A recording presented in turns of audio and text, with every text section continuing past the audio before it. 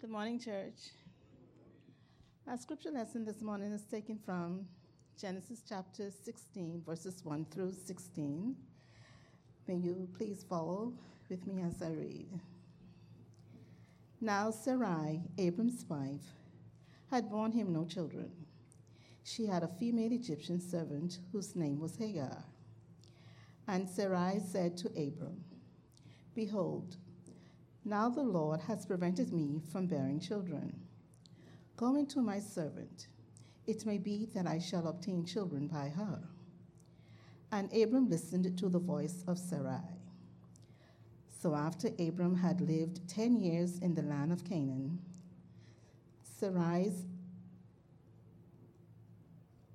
Abram's wife, took Hagar the Egyptian, her servant, and gave her to Abram, her husband, as a wife. And he went into Hagar, and she conceived.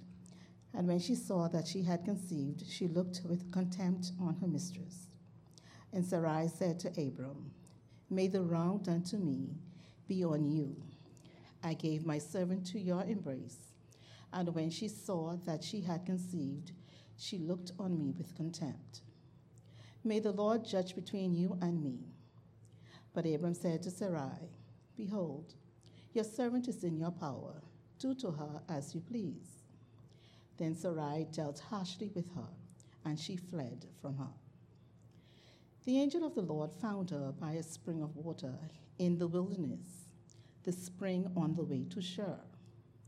And he said, "Hagar, servant of Sarai, where have you come from, and where are you going?" She said, "I am fleeing from my mistress Sarai."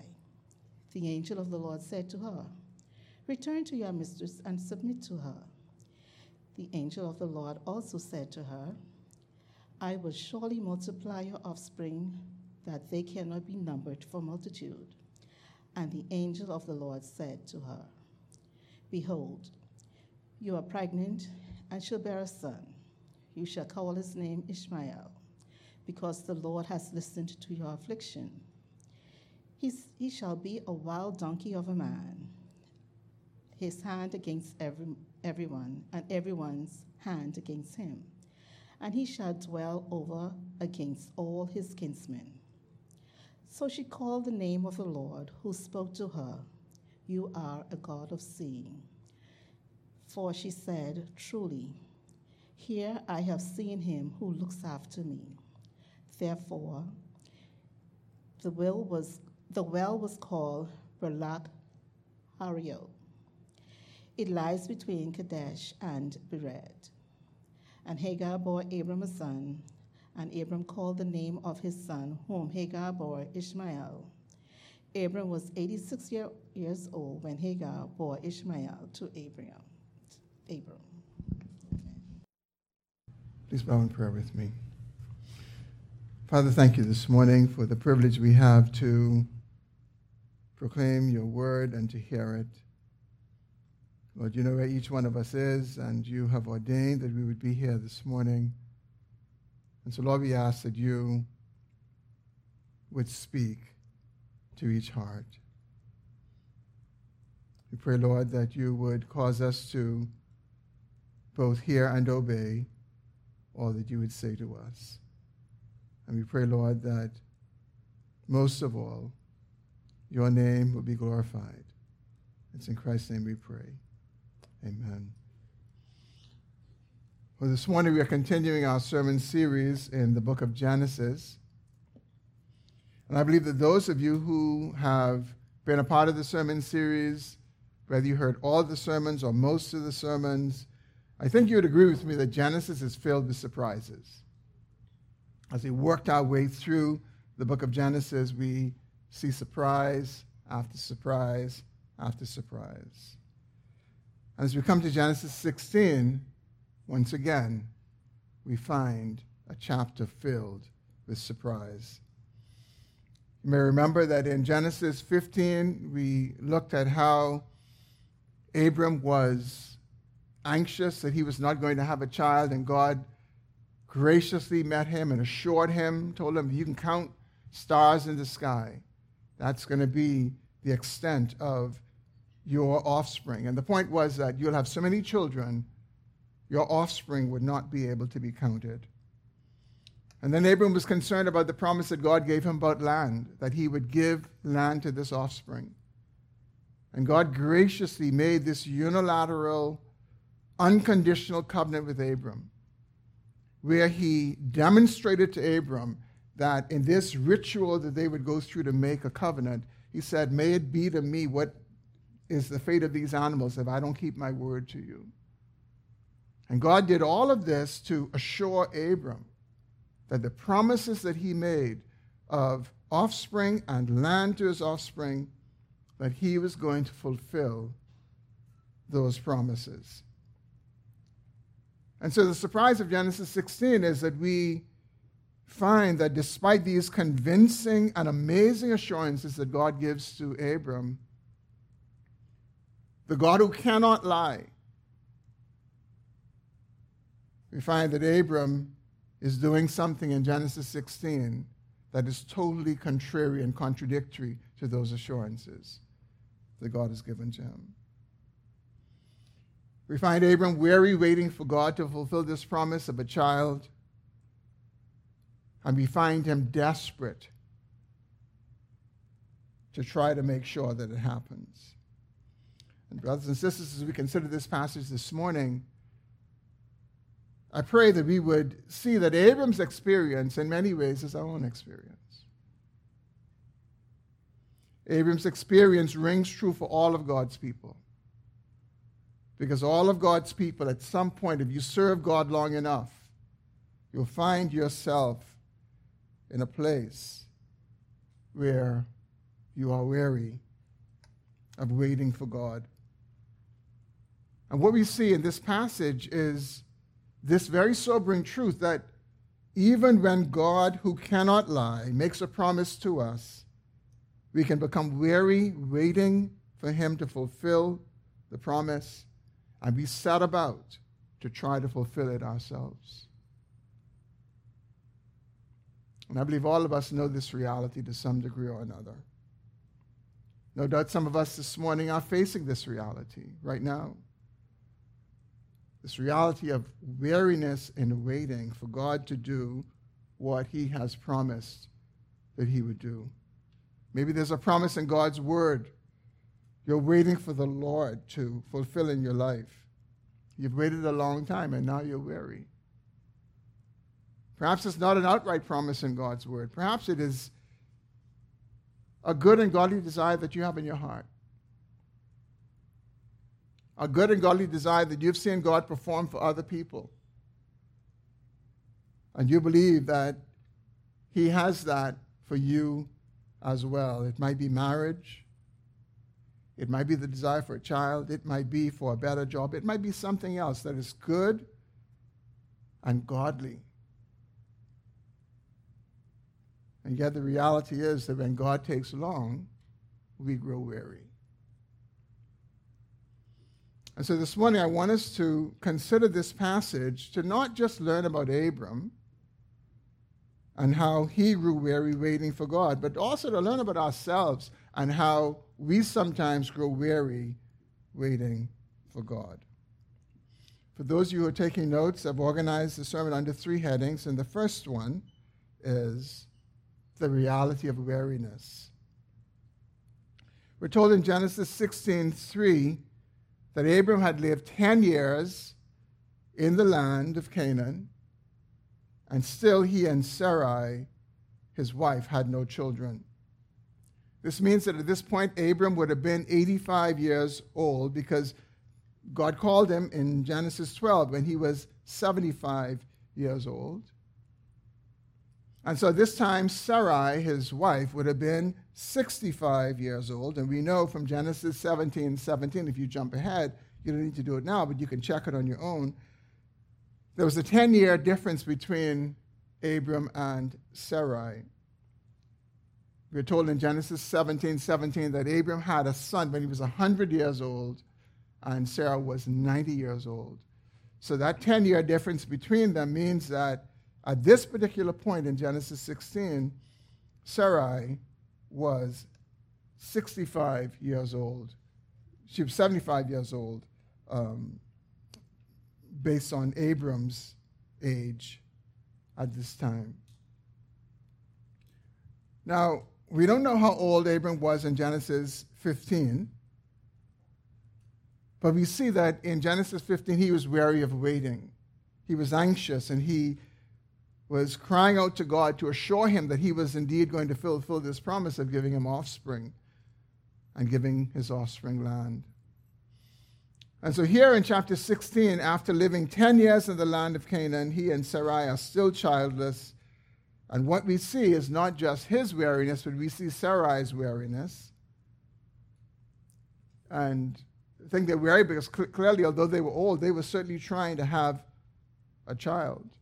They've been trying all their life as a married couple.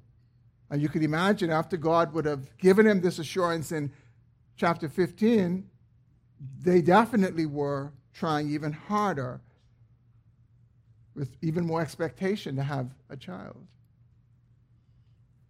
And so Sarai finally hits a season of unbearable weariness where she gives up. And she gives up to the point where she is willing to share her husband with another woman. Look at what she says to Abram in verse 2. Behold, the Lord has prevented me from bearing children. Go into my servant. It may be that I may obtain children by her. Now, we don't know exactly how Sarai was certain that she was the one who could not bear children, but that Abram, though he was old, that somehow, with some certainty, he could have children, and hence the proposal that she was putting out to him. But what we see in this statement of Sarai, her perspective on bearing children is correct. God is the one who sovereignly grants or withholds the bearing of children, and either way, it really has nothing to do with us.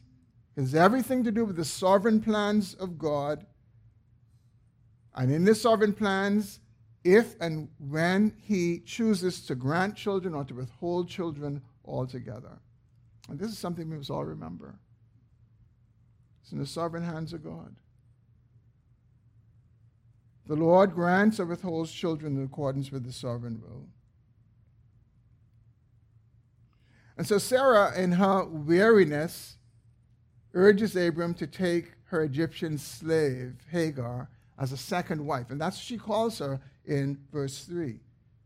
She gives her slave to Abram as a wife. Not just a one-night stand, but as a wife.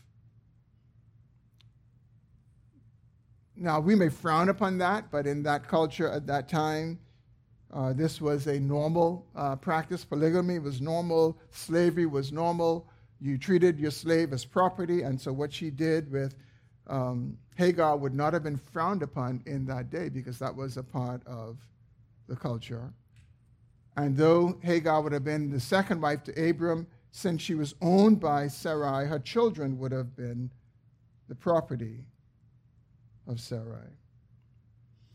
The last sentence of verse 2 says, and Abram listened to the voice of his wife. And that's what Phyllis, brothers and sisters, that is to draw our attention to a very important point. So not only was Sarai at this point weary and waiting for God, but we see also that Abram, the man of faith, who earlier believed God's promise, not just for an heir, but for offspring uncountable in number, he had also become weary. This one who God made an unconditional covenant with, a unilateral covenant with him, assuring him that I will do this, I will perform this. You have nothing to do, I'm going to do this. Abram is weary. And so he listens to the voice of his weary wife.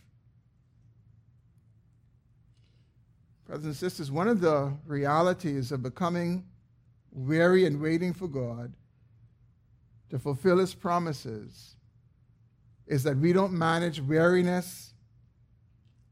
If we don't manage weariness by renewing our faith in the Lord, renewing our trust in his promise, it can lead us to desperation. It can lead us to do things that we never imagined that we would have done. And that's what we see on display here with Abram and Sarai. Sarai tells Abram to do what was acceptable in the culture of that day, but it was not acceptable to the Lord. The Lord had already revealed his will for human sexuality in Genesis 2. It's between one man and one woman. And we should be especially sobered by Abram's wariness more than Sarai's wariness, because Abram was the one to whom God spoke. He didn't speak directly to Sarai. Sarai got the report secondhand from Abram. And so the one that we should really be sobered by is the fact that Abram had God to appear to him in these explicit ways, in these ways that you just can't shake, that was God who spoke to me, God who told me to look up at the sky and the stars, God who made this covenant. And when I woke up, everything was burnt, and I realized that God made this covenant all by himself. That man grew weary in his faith. And that man resorted to desperation and did something that was contrary to God's revealed will. He listened to his wife. When we consider Abram and Sarai's situation, right up front, it seems odd that God would call, first of all, an old man with an old wife, and then after calling them at an old age, that he would wait so long to give them children. And it almost begs the question, why would God do that? Why would God call them when they're old? Why would he promise that he's going to give them children, and considering their age, not let them have children right away? We don't know the answer specifically. We cannot be certain because the text doesn't tell us. But I think in this account, we can get some hints. When we look at the life of Abram and Sarai, we can get some hints about why God did what he did the way that he did. I think the first reason that God did not give Abram and Sarai children right away was to humble them. God wanted to humble them. The truth is that when God called Abram and Sarai, when God promised Abram offspring, Abram was 75 and Sarai was 65. And the reality is they could have had children. They could have had natural children. And I'm sure they would have acknowledged God's hand in it in some way, but not as much as we would see later on when Abram is 100 and Sarai is 90. As a matter of fact, when the Lord, through the angel, announces to both Abram and Sarai that they're going to have a child later on, they both burst out laughing at 100 and 90. But they didn't laugh when God called them the first time and said, you can have a child. So why didn't they laugh then, but they laughed later? And the reason is when Abram was 100 and Sarai was 90, they knew that was done, that was impossible. But at this point, they thought, yeah, we could do this. Now, to test this reason, I had to do a bit of research. And so I researched to find the oldest woman on record for natural pregnancy in our times. Maybe there was somebody else who may have had a child at some other age. We don't know, but I'm just giving you what I got from oldest.org. They got a lot of things from all kinds of oldest this and oldest that. And so I found that there's a Chinese woman named Xinzhu Tian who naturally conceived and gave birth to a baby girl on the 25th of October, 2019, and she was 67. So if you're 65, 66 right now, how old are you, Lexan? I need to be careful. You're not out of the woods yet. You never know. We may come smelling like baby powder one of these mornings. So she was 67. Sarai was 65. And I imagine back in those days, women were stronger, and I believe women in those days bore children at a later age. I believe that bodies have degenerated over time. And so the point is that when God called Abram and Sarai, when he told Abram, you're going to have a child, in their minds, they thought that was doable. And so they didn't react to it. And I believe that God was bringing them to a place. That's why he waited. He wanted to bring them to a place where they knew only God could do this. Only God could cause. They laughed and said, can I have pleasure, the pleasure of a child at this age? And Abram said, oh, Lord, let Ishmael be the one, because I don't know that it's possible for anything else to happen. And Abram didn't laugh when Sarai said to him, take Hagar and go into her and have children that way, because he thought, yeah, I could do that. But God waited to give them a child because he wanted to humble them.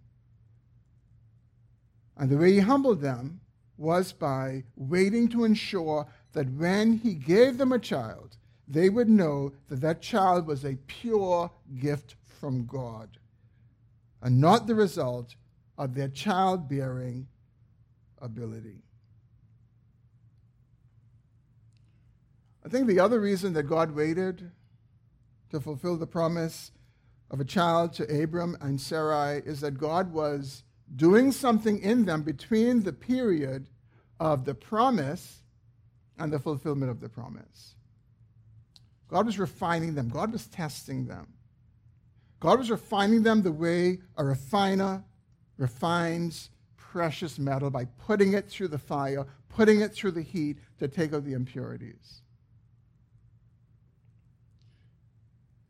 You know, it's no accident that we read that it was after 10 years of living in the land of Canaan that Abram and Sarai remained childless.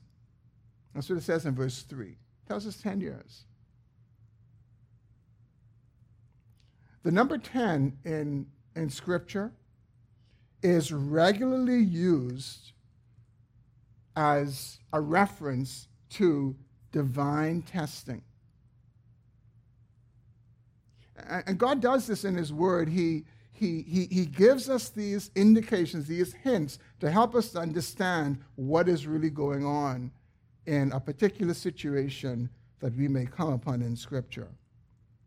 And so, for example, in Genesis 31, on two separate occasions, Jacob says to Laban, he says, you changed my wages 10 times. If you look at the account, he didn't change his wages 10 times. He changed it 2 or 3 times. But Jacob's point to Laban was, you have tried me to the limit by changing my wages as much as you did. You've tested me to the limit, and that's why he was running away with his wives. He tested him. And so he said, you did it 10 times. 10 is the number of divine testing. You ever wondered why God gave us 10 commandments and not 7 or 11 or 12? God gave us 10 commandments as a divine test of our obedience and love for him. In the New Testament, in the book of Revelation, Revelation 2:10, the Lord Jesus says to the church at Smyrna, he says, some of you will be thrown in prison, and you will be tested. You will be in tribulation. For how long? 10 days. He wasn't literally saying to them, count the days. After 10 days, you're going to be out of prison. No. He's saying you're going to be tested to the limit. Could have been 3 days. Could have been 15 days. But 10 communicates that this is divine testing that you're going through. And I can go on with other examples. But so what we see is Abram and Sarah, they're in Canaan, and it's almost as if, humanly speaking, the point at which they gave up after those 10 years would have been when God would have come right in and fulfilled that promise, but they grew weary. and humanly speaking, they grew weary and things turned in another direction. But I'll leave the references to Tanner's divine testing at that particular point. But it's a wonderful study to do on your own and just go through and look at those references to 10 being used in different situations. You'll see that it is consistently used as an indication of divine testing, that God is doing something in the midst of this particular situation. And for Abram and Sarai, he was purifying them. He was refining them.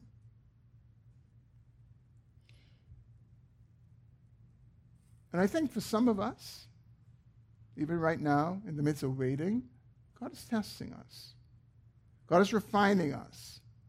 And the reason is that God is not just interested in doing things for us. In the process, God is interested in doing things to us and in us. God is interested in working in us. Because at the end of the day, what God does in us is far more precious than what God does for us. Anything that God does for us in this life, brothers and sisters, is going to pass away. But his work in us points towards eternity.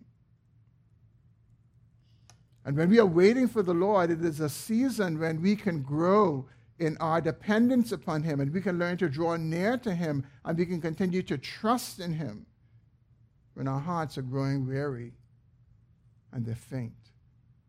It's a wonderful opportunity. It's kind of like none of us likes to be in that situation where we are weary and we are anxious and we are just desirous that God will act and do what we're expecting him to do, what he's promised in his word, or what we have in our hearts.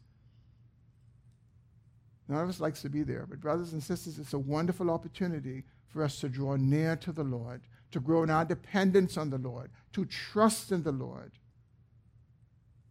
We have that opportunity when God waits between the promise given and the promise fulfilled.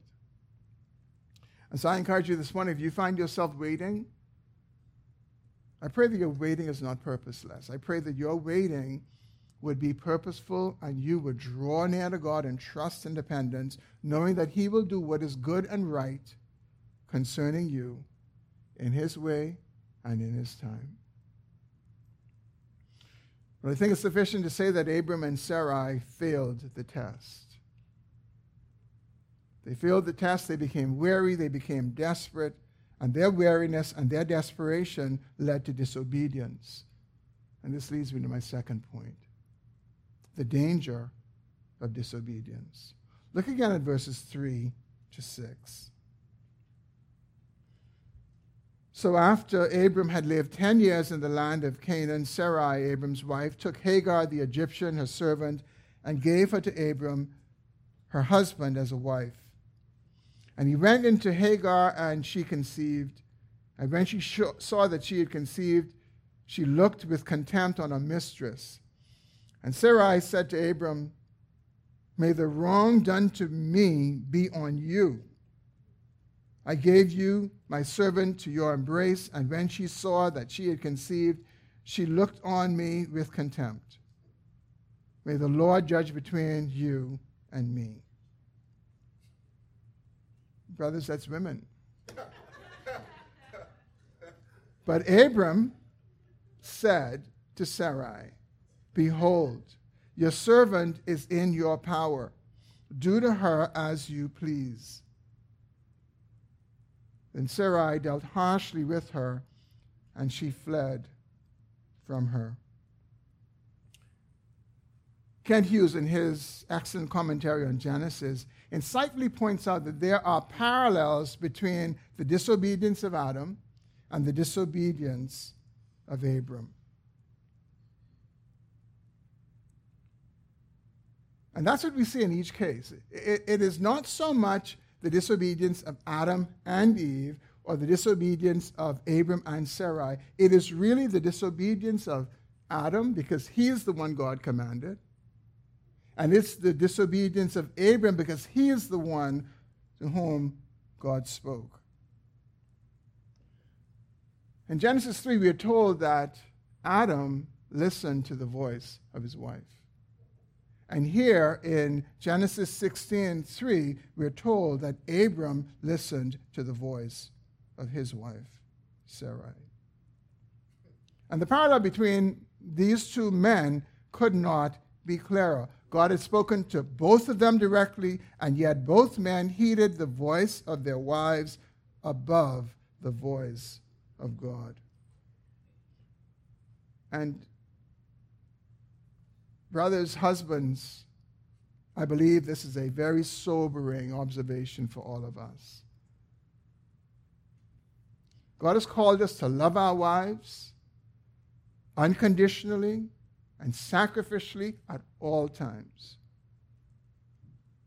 But we're not called to agree with our wives at all times or to seek to please them at all times. If agreeing with our wives or pleasing our wives will result in disobeying the Lord, then we must be faithful to obey the Lord and please the Lord rather than our wives and put up with whatever nagging or issues come after that. Brothers, we must be faithful to do it. We must be faithful to do it. I mean, think of Abram. I mean, if you see the way Sarai acted after she told him to do something, and he did it, imagine how she would have acted if he didn't listen to her in the first place. I mean, she'd have had his head. She would have really made life miserable, and Abram probably had experience, and he said, okay, whatever you want.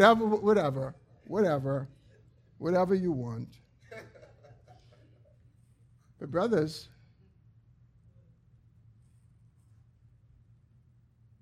if we don't, and if we follow Adam and Abram's example by listening to our wives when their voice is contrary to God's voice, we will have similar disastrous outcomes as both of them had. They both had disastrous outcomes. Another parallel that we see between Adam and Abram is Eve, the Bible says, took the fruit and gave it to Adam, and he took it and ate it. And then here we see in Genesis 16 that Sarai took Hagar and gave her to Abram, and he took her and went into her. And she conceived. And yet another parallel that we see in these two men and their lives is just as Adam and Eve did not get the outcome that they were banking on, they were hoping, they were hoping that they would be like God. Abram and Sarai didn't get the outcome they were hoping for. Adam and Eve didn't become like God. They actually found themselves in a place separated from God. They tried to hide themselves from God. They were naked, they were ashamed, and they were soon to be evicted out of their home. And they weren't wise. They were foolish. And the same is true for Abram and Sarai. Sarai never dreamed that her formerly submissive slave would treat her with contempt. And when you understand the condition of slavery and the power that slave owners had over slaves, it is almost unthinkable that a slave would act the way that Hagar acted towards Sarai. Sarai never could have conceived that that would happen once Hagar conceived. And Abram never dreamt that by listening to his wife Sarai that he would bring himself in the middle of two wives' rivalry. I mean, one was enough. Sarah was a handful alone. And he pulls himself into this situation where these two warring wives are at each other's throats. And he never dreamed, definitely, that Sarai, the one who came to him with the bright idea of having this child, would turn on him and blame him for everything and say, may God judge you for what is happening to me. But you know, Sarai was right. She was right. What was happening in the land of Canaan was Abram's fault, as much as what happened in the Garden of Eden was Adam's fault. And when God showed up in the garden, he didn't show up to Eve first. He showed up to Adam first and said, Adam, what have you done? Abram had the responsibility, because God spoke to him, he had the responsibility to take that thought out of his wife's mind and say, no, we're going to wait and we're going to trust God to fulfill this promise for us. Abram was wrong to listen to his wife and not God, just as Adam was wrong to listen to his wife and not God. And then we see another failure on Abram's part in how he responded to this conflict between Sarai and Hagar. When the conflict arose between Sarai and Hagar, rather than deal with Hagar and tell her, look, you need to change your contemptuous attitude and you need to be respectful towards my wife, my first wife, we see that Abram, he cops out. He takes the easy way out. He says to his wife, Sarai, look at what he says in verse 6, behold, your servant is in your power. Do to her as you please. And the result is that Sarai mistreated Hagar. And she did it with Abram's approval. Abram acted cowardly by not intervening in that situation and diffusing it as he could have and ought to have. And so the harsh mistreatment that Hagar received at Sarai's hand caused her to run away. It must have been hard because she was running away to an uncertain future.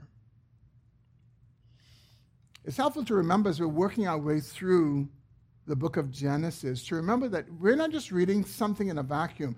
Genesis, Exodus, Leviticus, Numbers, and Deuteronomy, these are books written by Moses. And Moses wrote these books as part of his argument to the children of Israel when they were coming out of Egypt to say, this is what you can be assured of, that God has promised this land to us, and God is going to give us this land.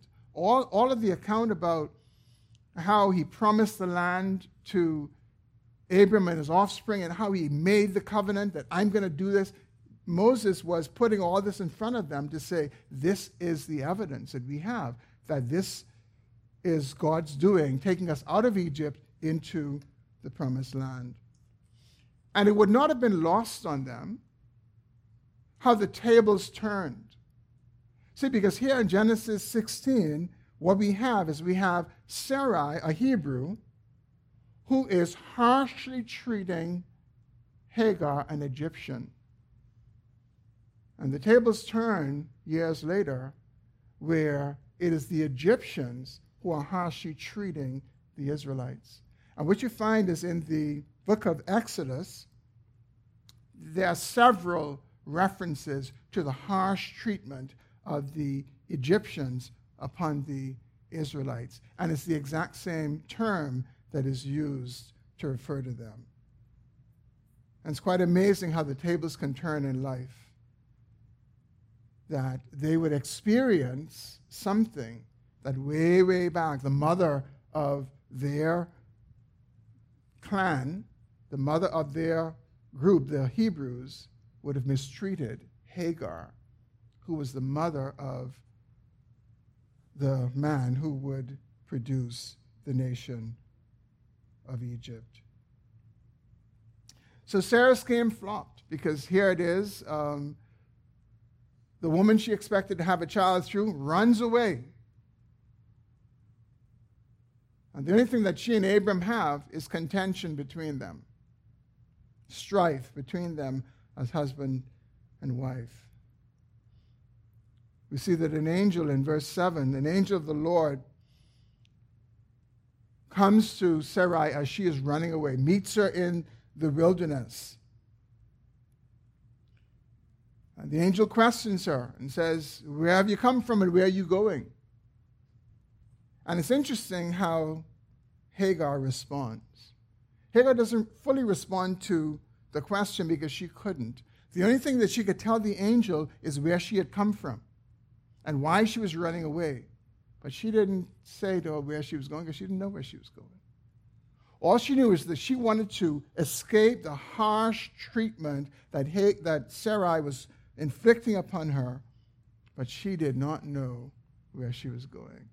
And sometimes we can be that oppressed and challenged in life that we just think about one aspect of the situation and not the other part, where we just run to nothingness. We run to a hopeless future. And so the angel says to her, and in essence saying, look, you're going nowhere. What you need to do is you need to return yourself to your mistress, and you need to behave. That's essentially what she said. And this is what Abram should have told Hagar from the beginning. Behave yourself. Submit to Sarai. Stop treating her with contempt. Stop teasing her. Submit to her and be respectful, and all will be well. And it seems like that's what Hagar did, and it seemed like all was well, at least for 14 years, until we'll see later on, Ishmael grew up when he was about 14 years old, and he started to tease Isaac, and then eventually he was put out. But the angel gave her good advice. Gave her advice that Abram lacked the courage to give. And we see in verse 10 that the angel also promised to multiply her offspring, that it would be so great a number that you could not count the number of them. The angel also reveals to her, this is the first baby revealing in the Bible, that you are having a boy, you're having a son. She would not have known that, but she said, you're going to have a son, you're to call his name Ishmael, which means God hears, because the Lord has listened to your affliction. How kind of the Lord to listen to this slave who was mistreated. The Lord had regard for her. And Sarai mistreated her with Abram's permission. But the angel does something else. The angel in verse 12 foretells Ishmael's nature and his future. She says he will be a wild donkey of a man. His hand will be against everyone, and everyone's hand against him. He shall dwell over against all his kinsmen. The angel prophesied that Ishmael will be uncontrollable, he would be contentious, he would be hostile towards his brothers. And what the angel was saying was not just true for Ishmael himself, but also for his descendants. Ishmael is the father of the Arabs. And later in Genesis 25, we see that Ishmael had 12 sons, and they became the heads of the tribes of the Arabs. And then Jacob, later we are told, he fathered 12 sons as well, and they headed up the 12 tribes of Israel. And as foretold by the angel, there has been hostility between Ishmael's sons and the sons of Israel from that time until now. It started with the conflict right in the house, where Ishmael was teasing Isaac, and he was put out. And this remains true up to this day. There remains hostility between the Arab nations and the nation of Israel. And almost every year, like in the United States, with every change of president, there's a new initiative to bring peace in the Middle East. And there are initiatives from other governments to bring peace in the Middle East. But brothers and sisters, there will be no peace in the Middle East until the Prince of Peace returns. It will continue. It will continue until the day that the Lord returns. Should they try and do all the things humanly possible they think they can do? Yes, I support them. Go ahead and do it. But we have no optimism in that, because only the Prince of Peace can bring true and lasting peace. The hostilities that exist between the descendants of Ishmael and the descendants of Isaac, of Jacob, They're there because of the disobedience of Abram. They're there because Abram became weary and tired, and he sought to make his own way. When God had promised him on his very own existence that he was going to fulfill his promise. But Abram got tired, got weary, he made his own way, and this is one of the consequences of his disobedience, a lasting consequence. And brothers and sisters, we should be sobered by the far-reaching consequences of disobedience. Genesis 16, in many ways, is a dark and discouraging chapter. We see the reality of weariness in waiting for God in the lives of Abram and Sarai. We see how great faith can wane and how God's people can fall into disobedience. We see the darkness of enslavement of one human by another, where Hagar is treated as property and put into a sexual relationship that she did not consent to. We see the darkness of polygamy and the strife of the relationship that it brings. We see the dark, sinful, inhumane, harsh treatment meted out by Sarah to Hagar.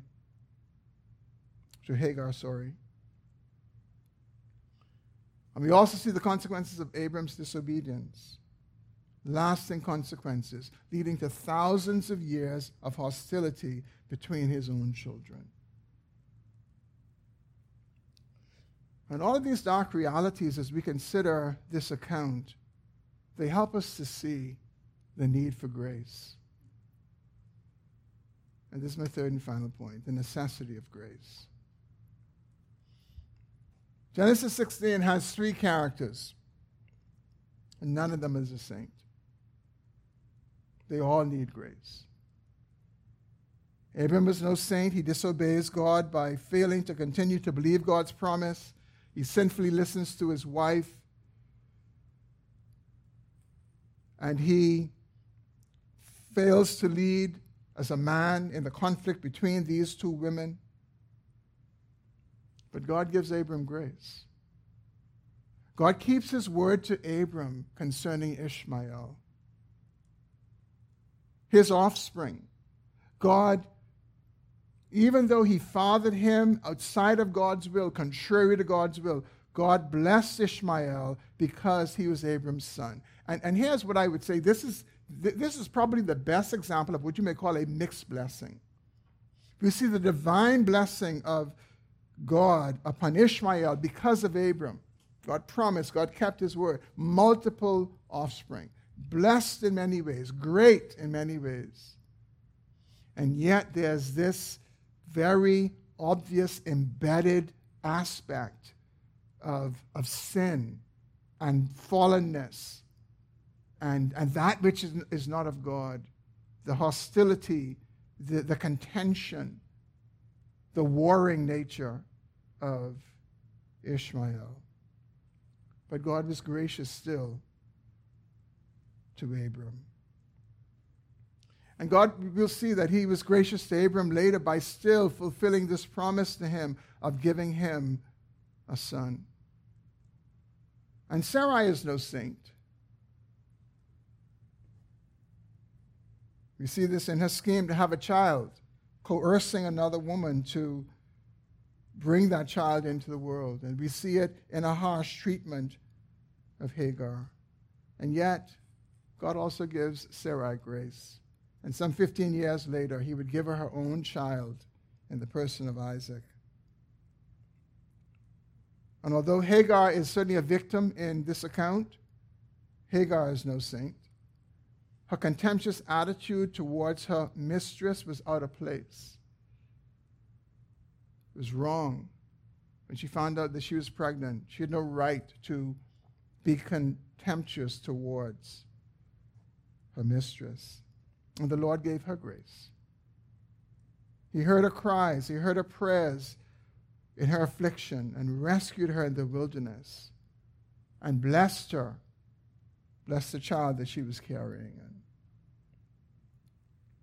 So Abram, Sarai, and Hagar all experienced what the psalmist says in Psalm 103, verse 10. He does not deal with us according to our sins, nor repay us according to our iniquities. That's what they experienced. Because if God dealt with them according to what their sins deserve, there wouldn't be a Genesis 17. There'd be no need for it. Because he'd have brought things to an end for both Abram and Sarai. But brothers and sisters, God's grace to Abram, Sarai, and Hagar, and indeed to all sinners, is not like he gives some slip and just says, don't worry about it. It isn't an erasing and removing it just out of sight and saying, don't worry about it, just go on your way. No, that's not the grace that God gives to them. It's not a don't worry about it fix. It is so much more than that. The Apostle John in the Gospel of John in verse 17 tells us that grace came through Jesus Christ. So the grace that God gave to Abram and Sarai and Hagar back here in Genesis 16, it is a grace that came through Jesus Christ. It is a grace that came on the basis of what God determined to do before the foundation of the world, to send his Son into the world to be a sacrifice for sin and for sinners. And they got it even before Jesus Christ actually paid that price of that sacrifice on the cross. And the Apostle Paul in Romans chapter 3 explains how that is possible. It's not going to be projected for you, but let me just go ahead and read it. I actually just want to get to the end of it, but I need to start at verse 21. This is how grace came to sinners like Abram, Sarai, and Hagar before Christ came.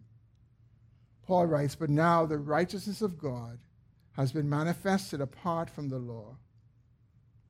Although the law and the prophets bear witness to it, the righteousness of God through faith in Jesus Christ is for all who believe. There is no distinction. For all have sinned and fall short of the glory of God and are justified by his grace as a gift through the redemption that is in Christ Jesus, whom God put forward as a propitiation." And that word propitiation means to turn away wrath.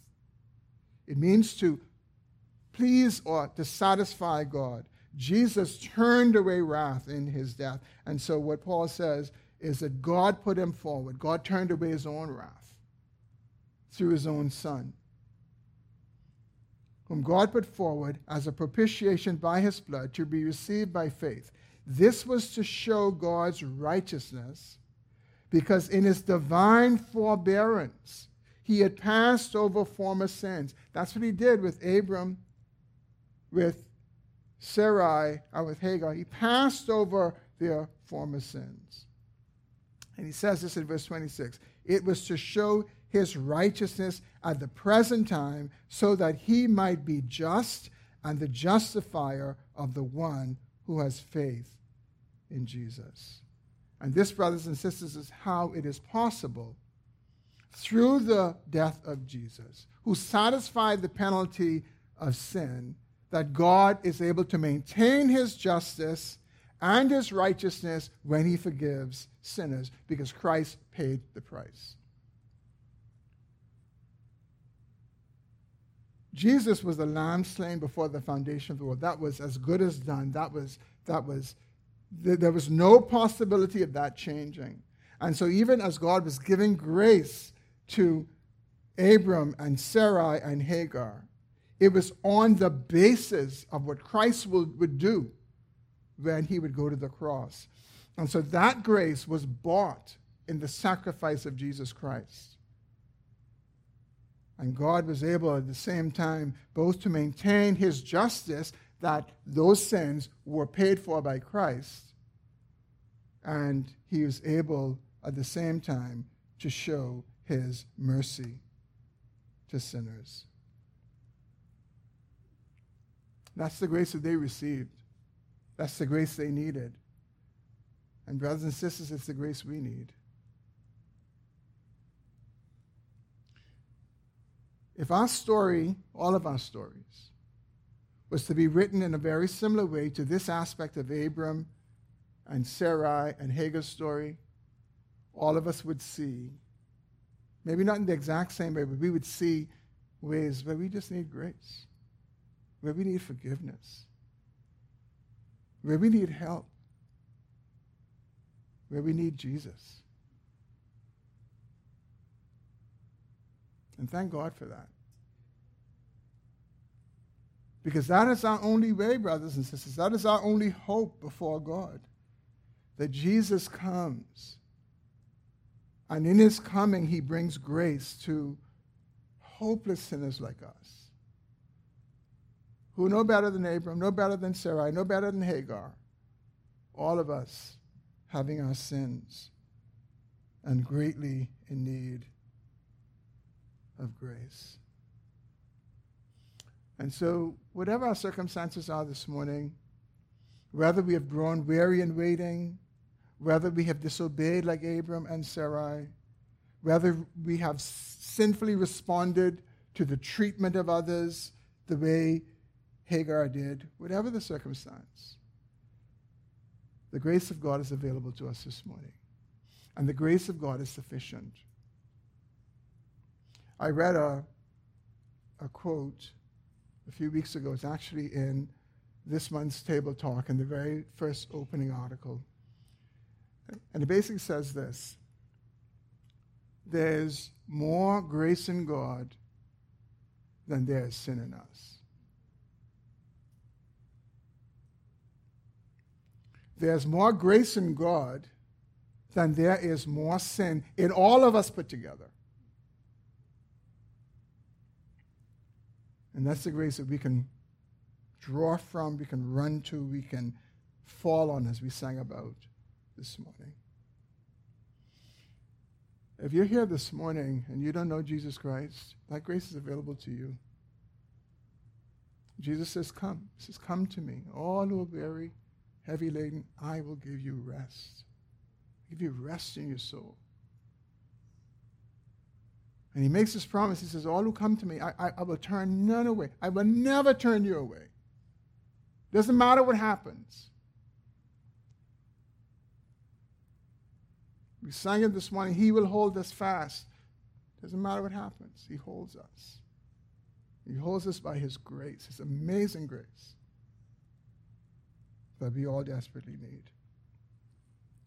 Not just in salvation, but in perseverance and in preservation. We need his grace to finish to the end. And so if you're here this morning, you don't know Christ, turn to Jesus. Do it right now. Trust in him. Turn from your sin, and you will find that he will abundantly pardon. I pray you do that this morning. Let's pray together.